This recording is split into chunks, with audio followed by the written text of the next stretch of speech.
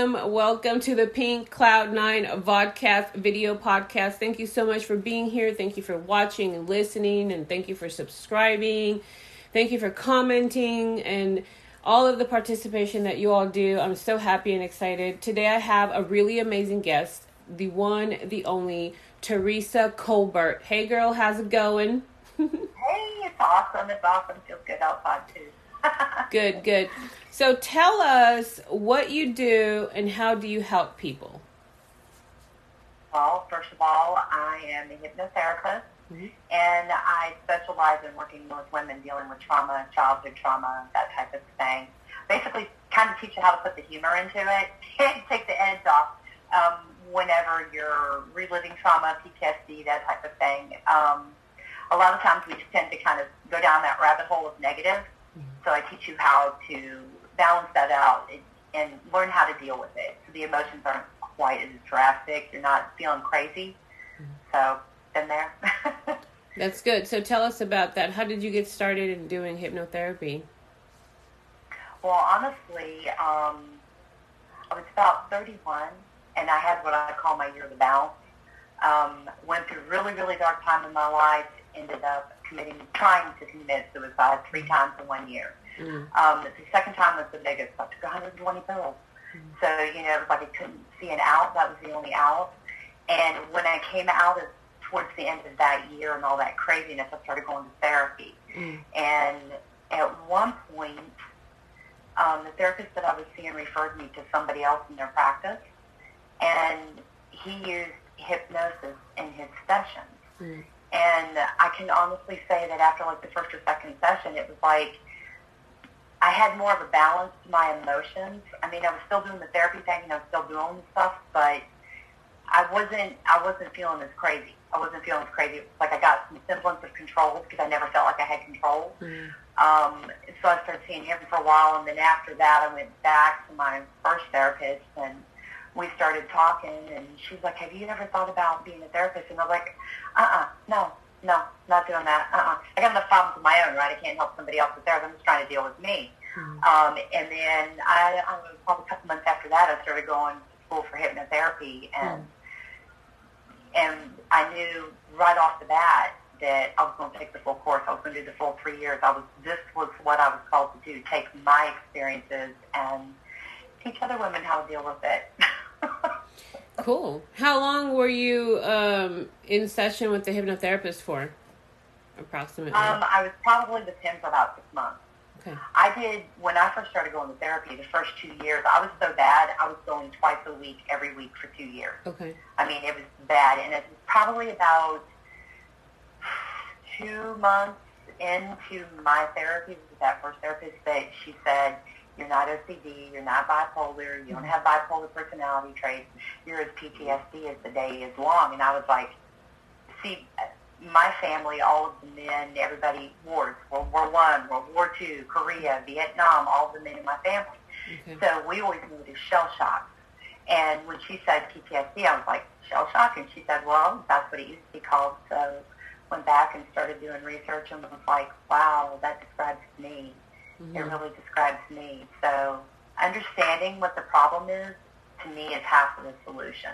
Once you know what the problem is, you're halfway to figuring out how to solve the problem. So, and I felt like hypnotherapy did an excellent job of that. But the therapy total, 10 years.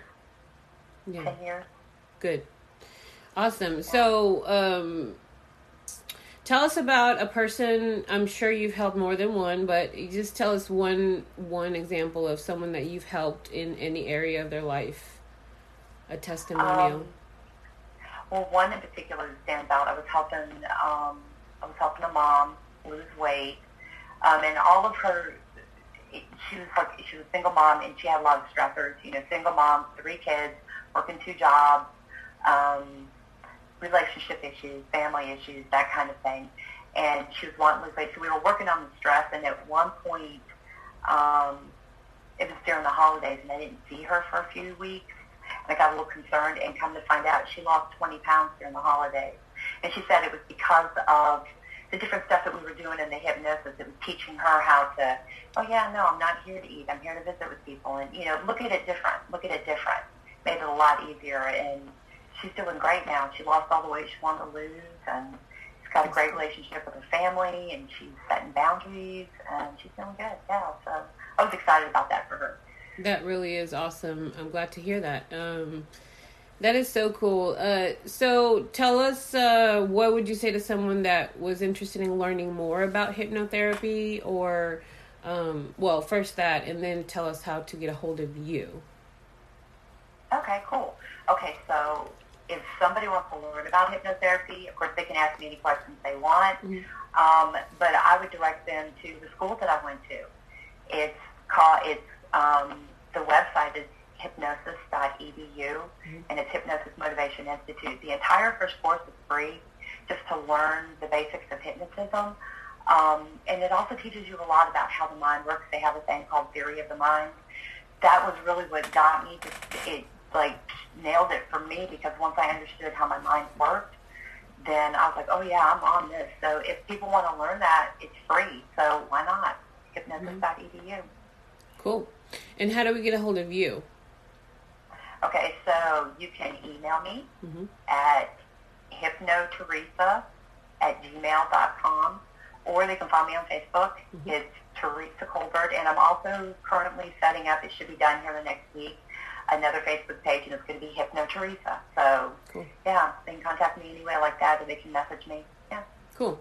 So we were talking a little bit beforehand, and you were mentioning how you wouldn't say that hypnotherapy is the one-all, fix-all, cure-all pill that one can take, and so you would recommend it in conjunction with like a therapy or a treatment program or something like that.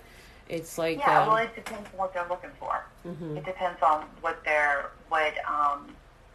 it is that they're looking to accomplish. If it's just stress management, anxiety, and everyday stuff like that, then yeah, hypnosis is great. But if we're talking about like drug addictions, alcohol, drug addictions, that type of thing, schizophrenia, if they're on medication and they're seeing a therapist, it works better as an adjunct, like together. I've never thought of any modality, not hypnosis, not traditional medicine, not therapy. I've never thought of any of those as a end-all, be-all, one-pill-fits-all kind of fix.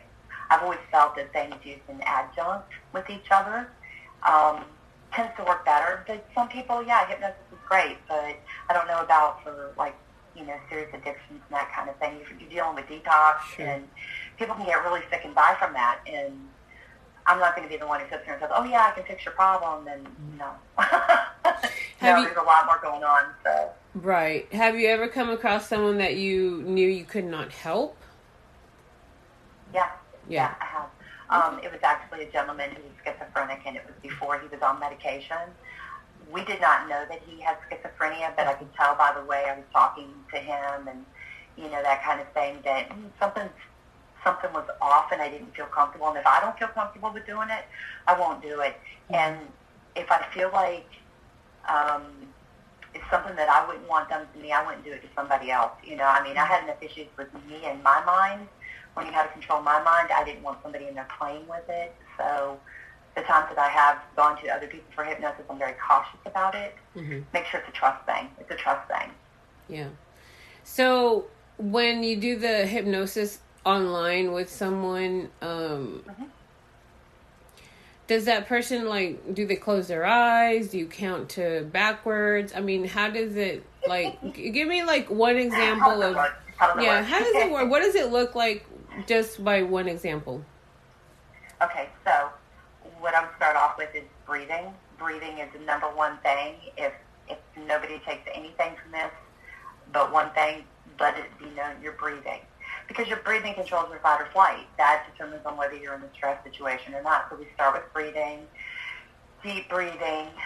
Sometimes I use different induction techniques. They're called a light heavy, where you use the arms, or an arm raising, where you use the wrist and stuff. So, and then from there, I put you into a relaxation, and then I set you up with your mental vacation spot first. Everything feels better when you're on vacation, right? So I would do a mental vacation spot, some type of thing, and anchor that in so you have that. That's the first tool that you get in your very first appointment is it's like I call it a mental escape, when you're like, the kids are running around and, and money's short and stress and all this stuff. The first thing you do is breathe, stop, breathe. And then from there we work on whatever it is that, using different imagery and setting up different paradigms and stuff, and then bring you out. Yeah, your eyes are closed, but most of the time you're completely conscious of everything that's going on. It's actually a hyper-suggestible state. Okay. So you're aware, but you kind of tune stuff out at the same time. It's like that in-between place. Wow. Cool. So let's learn a little bit more about you as a person. I want to know, how do you define success? Good question. I don't think there's such a thing as a final success. Mm-hmm. I mean, I know some people, it's like money or time with their family or vacation or being able to travel. Me, it's all of the above. But I think it's more of, I know that I'm successful when I'm feeling harmony throughout my life, where I'm not struggling with one thing, but good on another, but feeling frantic about something else. It's just that, for me, success is just having harmony on a daily basis. Need balance. Balance. I agree with you. Yeah, totally. So the second question and final question that I ask a lot of people that come on the show is, how do you define happiness? Oh, frame of mind. It's a frame of mind, for sure. It's like heaven and hell to me are a frame of mind. You can have two people in the same situation, and one person's enjoying it, and the other person's like, I can't believe we have to wait all this time on, complaining. There's heaven and hell in the same space. So I think happiness is a frame of mind. If you're happy and content with your everyday, that to me is true happiness. Happiness is not a every once in a while kind of thing. I think happiness would be a consistent thing. Consistently feeling happy. Having struggles in between, but happy that you're there to be able to deal with it, or that you can deal with it. Right. Yeah. Balance. Yeah, absolutely. No, totally. So do you still go to hypnotherapy now, or is that something that is not part of your life? No, I do self-hypnosis.